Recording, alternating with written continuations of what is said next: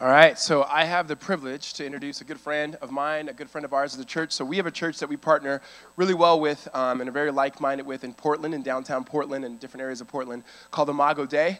And we've been in relation with them for a while, and we are privileged to be able to have, in my opinion, one of the best preachers I've ever heard, a very good friend, and an incredible leader that's going to be here with us today. We promised Rick sunshine, and we haven't really come through fully on that. But hopefully we can pray for that for the rest of the week for him and his family. But without further ado, would you guys put your hands together for Rick McKinley as he comes to the stage?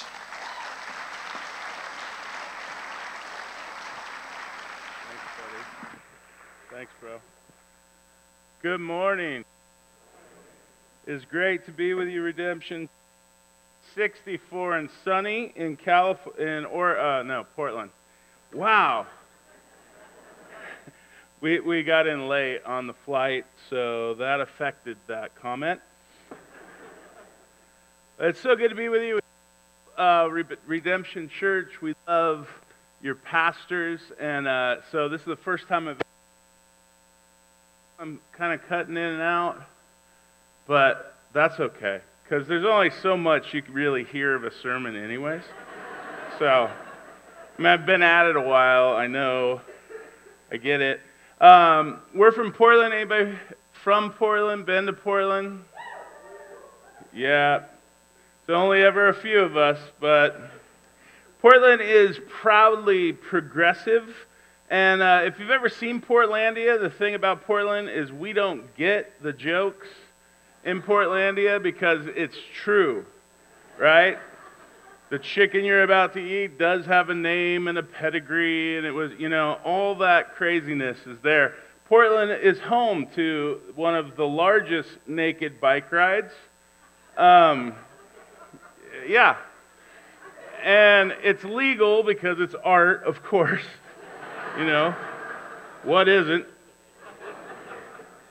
And they never tell you what the route's going to be because I guess that's part of the fun. But it's also never the people you were hoping were going to join in. It's another thing I noticed. We're not talking about 5 odd people, though. We're talking about 13,000 people. Yeah, that's where we get you. It's not like we're trying to be weird. We're weird. Legitimately. Which is why we call the church Imago Dei, which in Latin means image of God, but in Portland, it just sounds weird, right? And they're more likely to join a cult than a church, so we thought, let's go with it. I know you laughed, but it worked. You all are in the book of Ephesians, which obviously is such a fantastic book, and I get to preach one of the beautiful pictures of the gospel in just a summary, these 10 verses. But one of the things that you notice about our culture today is we're extremely polarized. I don't know if they have it in Arizona, but we have this social media thing called Facebook in Oregon. I know you have it.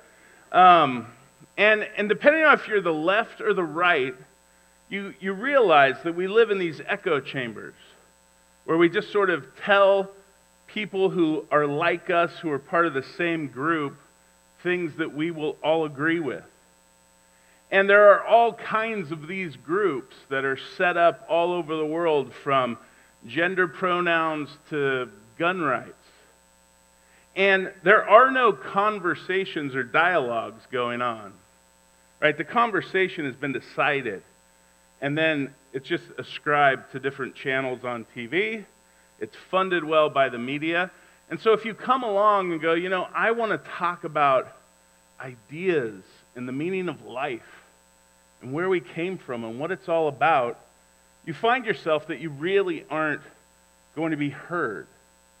And I believe Christians today, we do one of two things. One is we're going to create our own group who can sort of scream back to the other people. And some do that. But the vast majority of us just go quiet. Like if you were in a conversation at work or school that was talking about the meaning of life, very few of us would be like, well, I got a theory, right? We just don't want to be outed as one of those people. And so this broad stroke stereotype that sort of paints a picture of what a Christian is has actually worked in the favor of the world, because it's starting, and has been for a long time, to silence us in some of our most important truths. When Paul wrote the letter of Ephesians to the church of Ephesus, he wasn't saying, this will be a great book for you to use in your private devotions. It was public truth. It was to be read aloud. It was to be traveled through the churches. Because the gospel is public truth. Christ was crucified in the public square, and everybody knew about it. And so as we come to this passage today, we're going to look at a picture that God paints of the gospel and all of its beauty. But I want us to remember that it is first and foremost a gospel that is to be publicly announced. That's what gospel means, good news, the announcement of good news. And the idea of news wasn't like, we've sort of enculturated the language, but in the day it would have been known, this is the news, right? Like the newspaper. This is the news. Jesus is Lord, not Caesar. And everyone goes, whoa, that's intense. They didn't have Facebook. So let's look at verses 1 through 3 of Paul's message here. He says, as for you, you were dead in your transgressions and sins in which you used to live, when you followed the ways of this world and of the ruler of the kingdom of the air, the Spirit who is now at work in those who are disobedient. All of us also lived among them at one time, gratifying the cravings of our flesh, following its desires and thoughts. Like the rest, we were by nature deserving of wrath. The first truth that the gospel teaches us is, what is the human condition? Is a conversation that happens with philosophers and sociologists. It is a conversation that goes on day in and day out in subtle ways. Nietzsche, 130 years ago, we know the statement where Nietzsche said, God is dead and we have killed him. The assumption is, because he was a devout atheist, that we all assumed he thought that was great. And even though he was a devout atheist, he was wise enough to look into the future. And he realized that God was dead because no longer did we think we were the center of the universe, and through science and other things about the Enlightenment that we could sort of self-determine. But he saw that you can't simply take God out of Christianity and maintain its morality. These things are all connected. And he did believe that it would take a different kind of human being someday in the future to evolve that would be able to create a moral will of goodness. And what he said is, what he feared was that more often than not, humanity would move towards nihilism, which essentially means there is no meaning. You can create one if you want, or you could just piddle your days away, or you can commit suicide.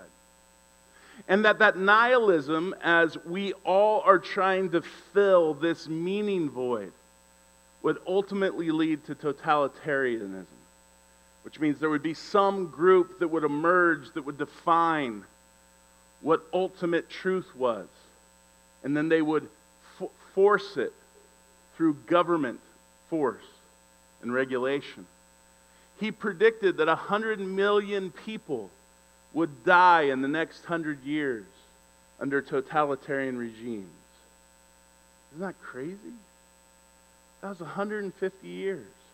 100 years before Auschwitz, before Stalin, before Rwanda. And way before Nietzsche, there was Paul. And Paul described the exact same conditions. That the human condition is bent in on itself.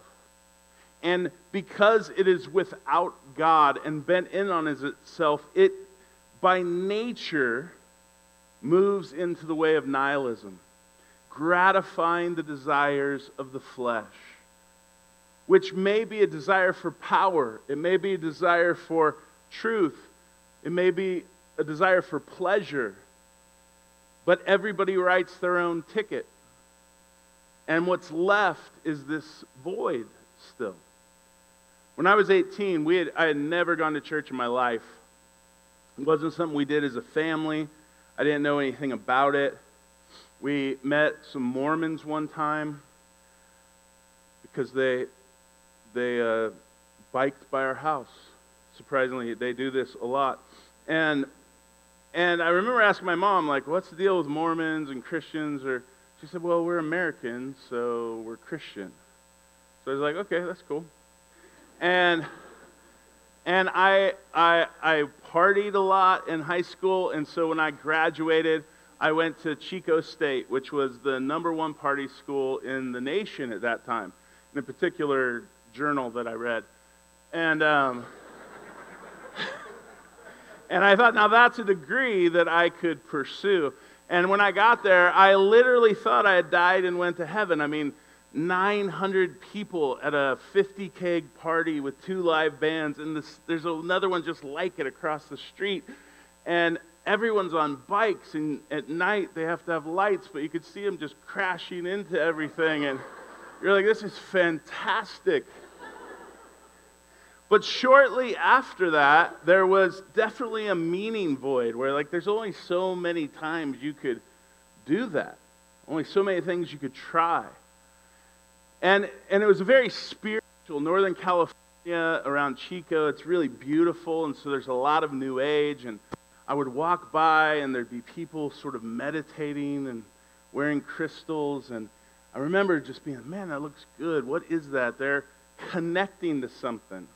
I go back to my room and try to cross my legs. And they don't really do that. And so I got them as close as I could, and I was just in total agony. And I'm making noises, but they're not like, they're more like, oh.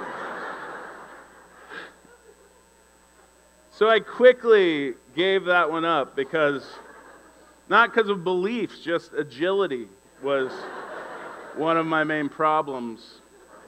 Like, what are your issues with the New Age movement? It's mostly ligaments, and I can't stretch really well.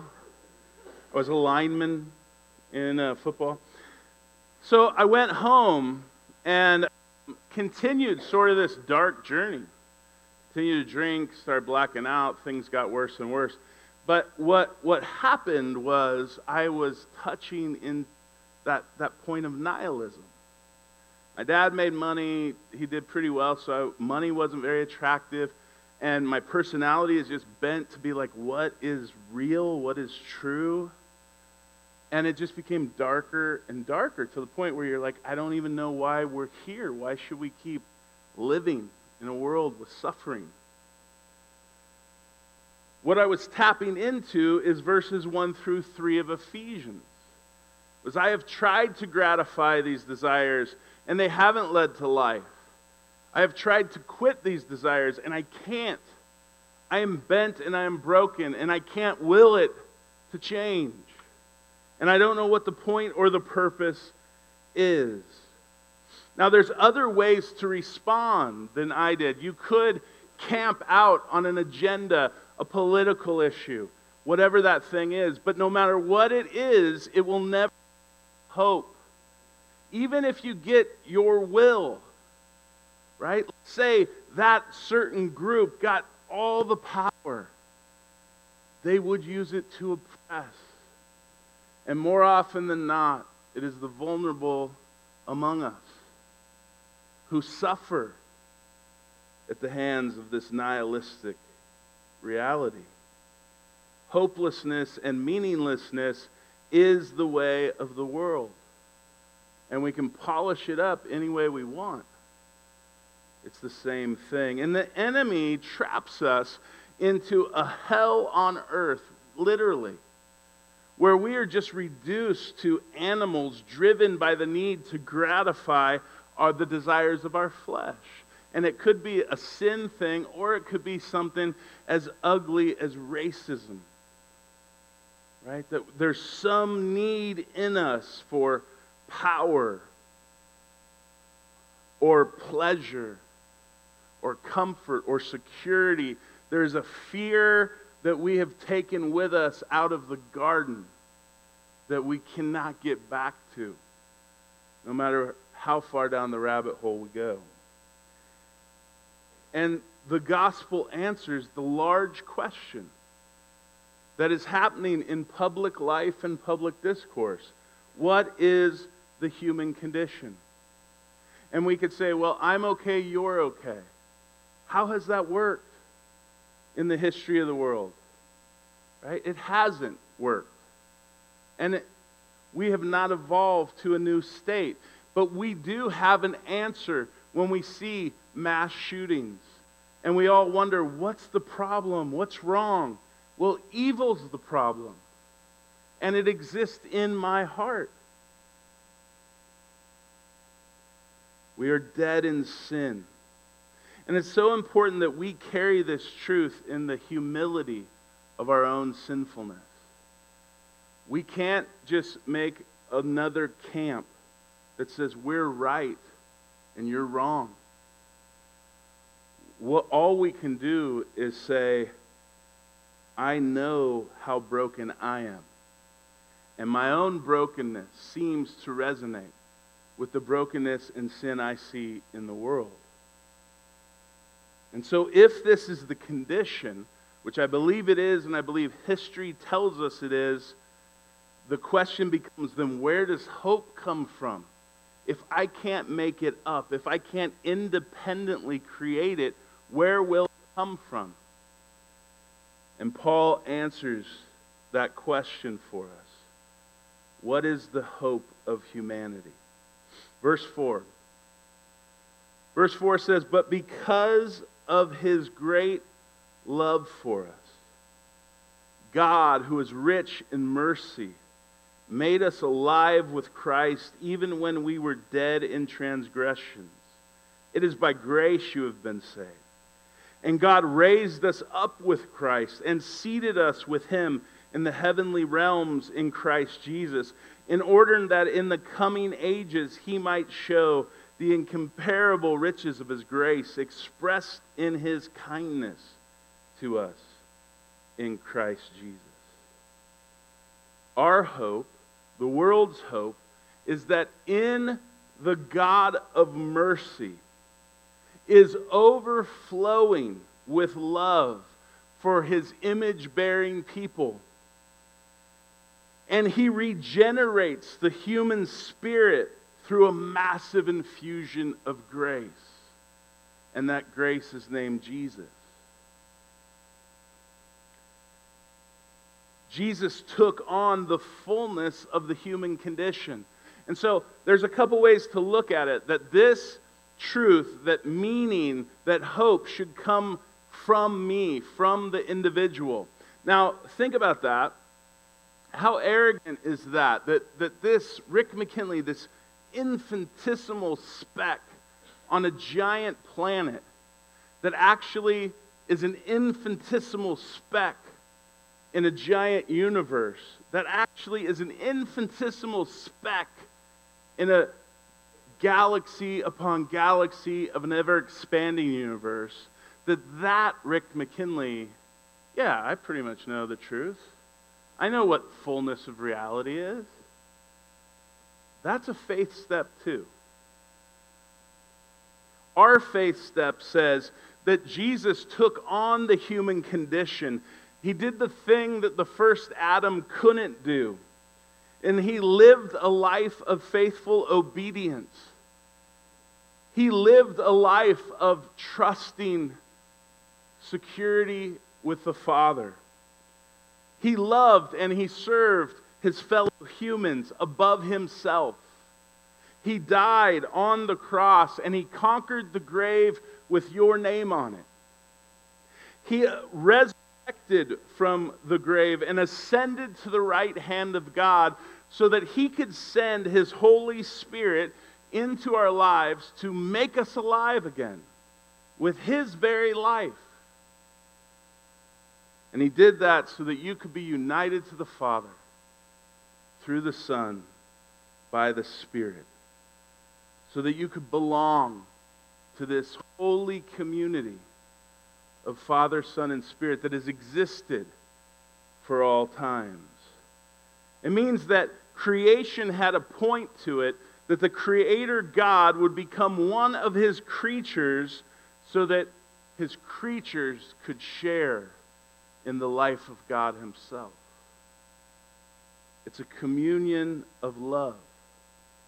And so it's very important that our understanding of hope is not just that we're forgiven. Yeah, I did some bad stuff, but I'm forgiven. It's not just moralism that says, well, I can get my life together. It's not just that you have biblical answers. It's not just that you become the right political ideology. It is this truth that is our hope. Jesus Christ, our life, is the hope of the world. Not just for me privately and personally. It is that. But it is for all people who bear God's image. Our truth means that his faithfulness, his faithful life, is your faithful life. We often think about Jesus, he took my place on the cross, but he also took your place in humanity. So that his faithfulness to the Father is accounted to you. I'm not trusting that Rick McKinley can drag this dead body of flesh around and twist it around to make it be good. I'm trusting that Jesus Christ, and he's my hope. And then I can add my little bits of goodness to it. His death for our sin becomes our righteousness. The Holy Spirit becomes our source of life. His ascension into heaven is now our position in a fallen world. And his relationship with his Father becomes our relationship with his Father. It's why Paul can say, by grace you have been saved. It takes a massive infusion of grace to change the nihilistic wormhole that is our life. And God did it with purpose. When I became a Christian, shortly after Chico, I went home and I kind of kept doing it. And I woke up one day and I decided I should go to church. I don't know why I thought that. And so I went to the church that was closest to my house. And it happened to be Palm Sunday, which is actually a really good time to come if you're interested in what the church believes. So I showed up and I literally thought they were going to read my palm. I mean, it's not even a joke. How would I have assumed, no, the palm is when we waved before Jesus on a donkey doing something. I didn't know any of those stories. So I was just sort of like... There was a lot of questions that they were asking me in those first few months. But one of the things that happened to me in hearing that story is that somehow it made sense, I believed it, and I was counting on it to be true. Which means that though I didn't have words or language or any of that stuff, God made me alive in that moment. He made me alive perhaps before that, when I was like, I should go to church, that's not, like, was not in my thinking. It was funny because my dad never went to church, like I said, and as I leave, he's like, where are you going? I'm like, church. He just looks at me like, what? And then he said, if you go there, those people will come to your house. And I remember looking at him like, what do you know? I mean, we've never gone to church. So after I went Sunday, on Wednesday, there were two little guys in suits at the door. And I was like, wow, they really do come to your house. Dad knows more than I thought. And so, as Paul makes this statement, by grace we have been saved, we're transitioning not just from the human condition, but to the human hope that God was not content to let the world drift into a nihilistic sort of reality unto itself. But he stepped in Christ, the Creator, to be our hope in our life. Which leads to this final aspect of public truth, which is then what is the human purpose? Why are we here? Verse 8, Paul says this. He says, for it is by grace that you have been saved through faith, and this is not from yourselves. It is the gift of God, not by works, so that no one can boast. For we are God's handiwork, created in Christ Jesus to do good works, which God prepared in advance for us to do. Paul is making it really clear that this is not private, personal, individualized truth that was supposed to be cloistered behind the walls of the church. But this is public truth. And that God created His people so that we would figure out what those purposes are. And ultimately, there's sort of four or five that I've come up with. The first is, as people who have experienced that massive infusion of grace, as those who have come to the realization that Jesus is my life, that we would walk humbly in the grace given to us, with great gratitude in worship. Because we know above all things that without that, we're lost. Now there's an irony that the stereotype of Christians is that we're often arrogant, sort of bigoted know-it-alls. And one thing that I noticed when I walked into the church as a young kid is that, I knew I had no play in this game. I mean, he handed me a Bible. I didn't own one. I started reading it because I thought it's a book. You read it from the beginning. I got to Genesis 9, and I was like, he begot, they all lived to be whatever. And by the way, after Genesis 3, it's a train wreck. Okay? Rape, murder, incest, it's not good advertising. That's all I'm saying.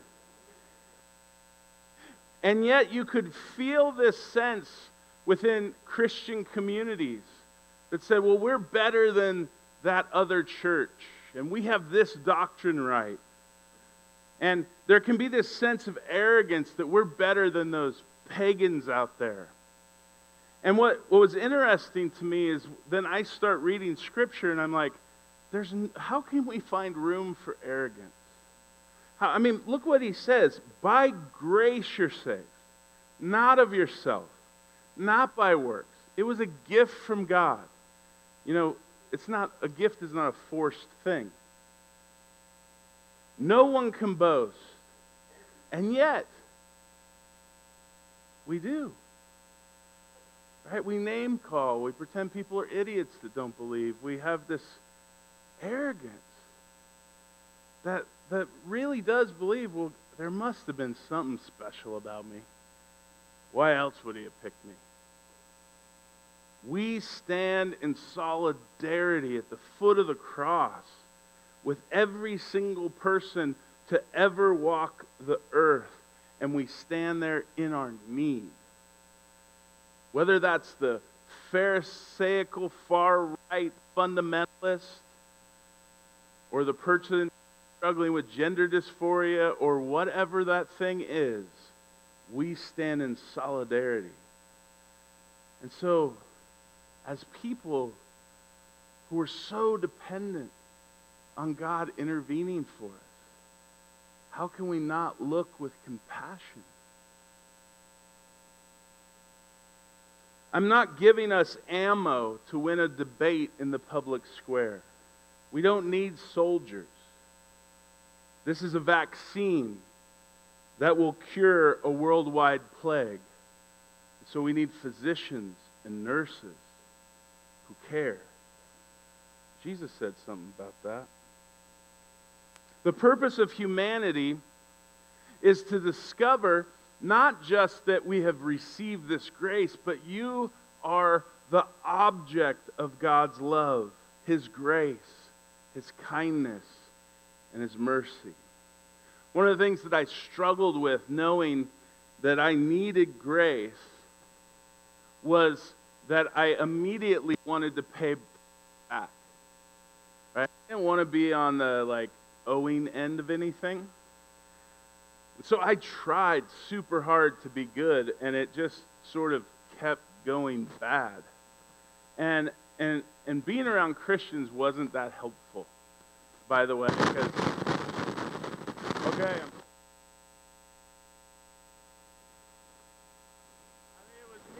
It was me. I was bad.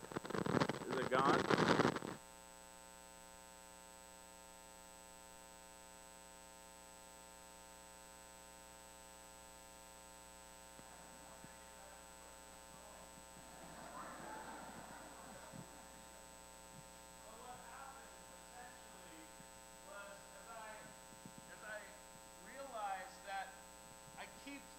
And I keep losing. No. You don't want to go there. That's surely in need of grace. What I discovered is I really had this sense of shame that was not willing to receive God's love. Right? It's one thing to go, yeah, I'm a sinner and I need forgiveness. It's a whole other thing to go, I believe that I am the object of God's love.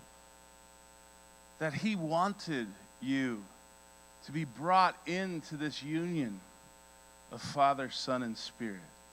That He desires that not only you, but the whole world will learn to walk as God's beloved son or daughter. That is your purpose in life. To get familiar with your own belovedness. And that's a lot harder than just saying I'm a sinner. Because some of us are still stuck in a lot of shame. A lot of fear that if we were fully known. Man, this is quite a service. There's a lot happening here. Woo! Are we podcasting this bad boy? Because it's going to be worth something. But here's my last point, and I promise I'm going to stop because this is the last point of the human purpose is that we would participate in the purposes of God. Right? When Paul says that we are God's handiwork created in Christ Jesus for good works, I think most of us think, okay, He saved me, and now He's got a to-do list for me, and as Christians, we should be about God's chores. And it's like, I have something I'm supposed to do. The reality is it's not work in that sense. It's work as participation with God. When my kids were little, my daughter and my son are 20-ish now, but they used to be little twins, and in Portland, we have these things called trees. And they have leaves, these things called leaves, and around October, they all fall off, and they're a mess. And so we had to rake them up every year. And I don't know if they still make them. I imagine they do. They have these little versions of rakes and shovels for little kids.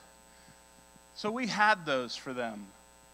And they were so stoked. It changes around 15, but 5, they were so excited to go out there and to rake up leaves with me. And as I raked them up, they'd be raking them up, and they'd make piles and jump in them. And it wasn't so much that they were going, I got to get that done. I mean, there's a lot of leaves. It's going to be rainy. It's going to be hard to get them out of there. Tells his sister, come on, this is our responsibility. It's our work. That's why they made us. They created us for work. He just loved to participate in what I was doing. Now, imagine the same child who sits at home while dad's out raking saying, come on, come with me, it'll be fun.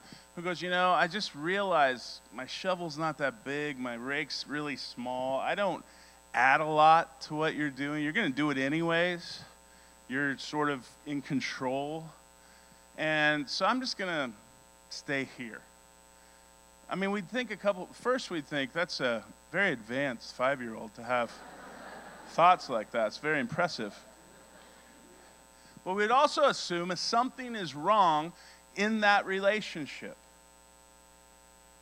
And many of us have had that kind of father, perhaps, where it just was like, man, every time I have a little skin in the game, and there's just judge. And so we want to project that onto God, but Jesus is here to announce that you have a different father. A father who desires that you participate with him in his purposes, in his work. John really captures this most clearly in the Gospels.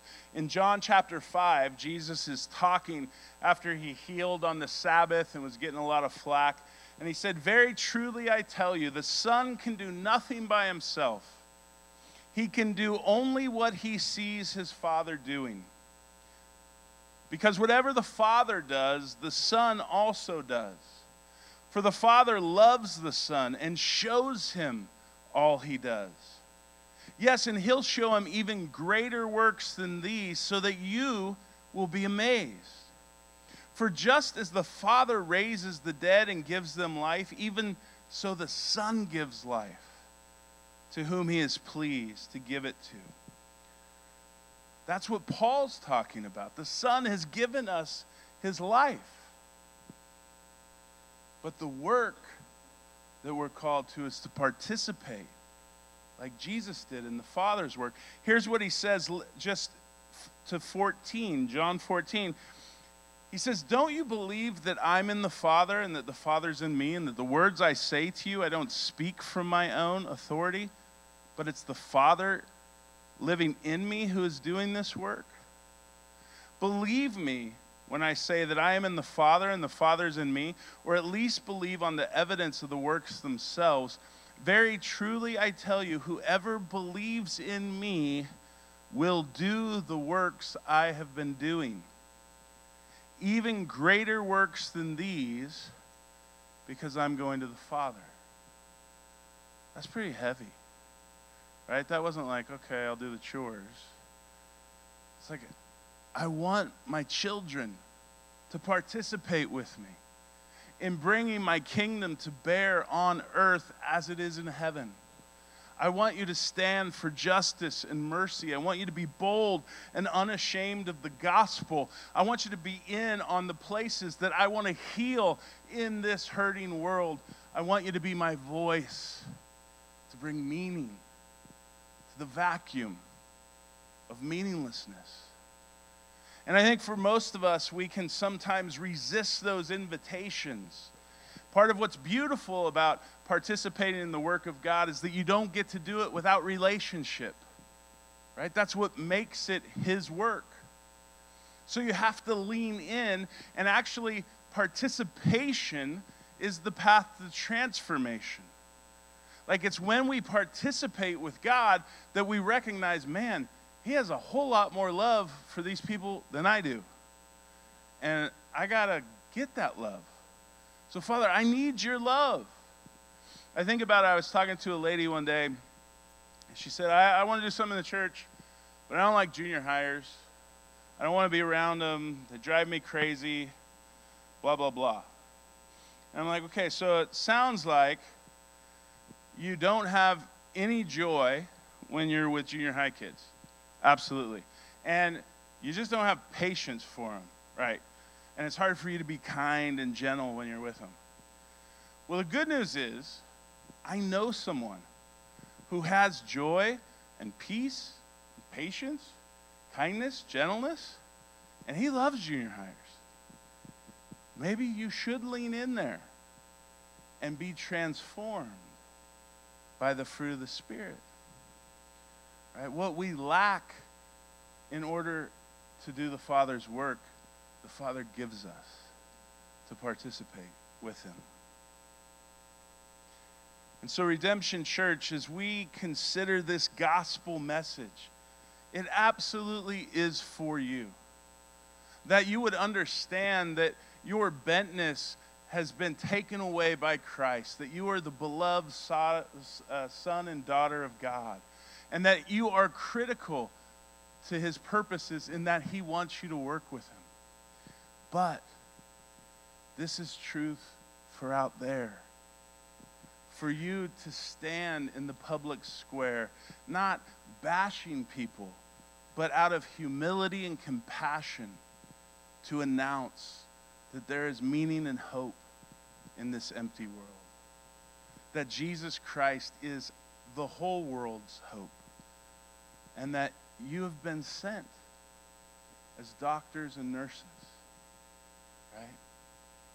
To bring this healing balm of the gospel and to participate with the Father in his garden that he is making beautiful again. Let's pray.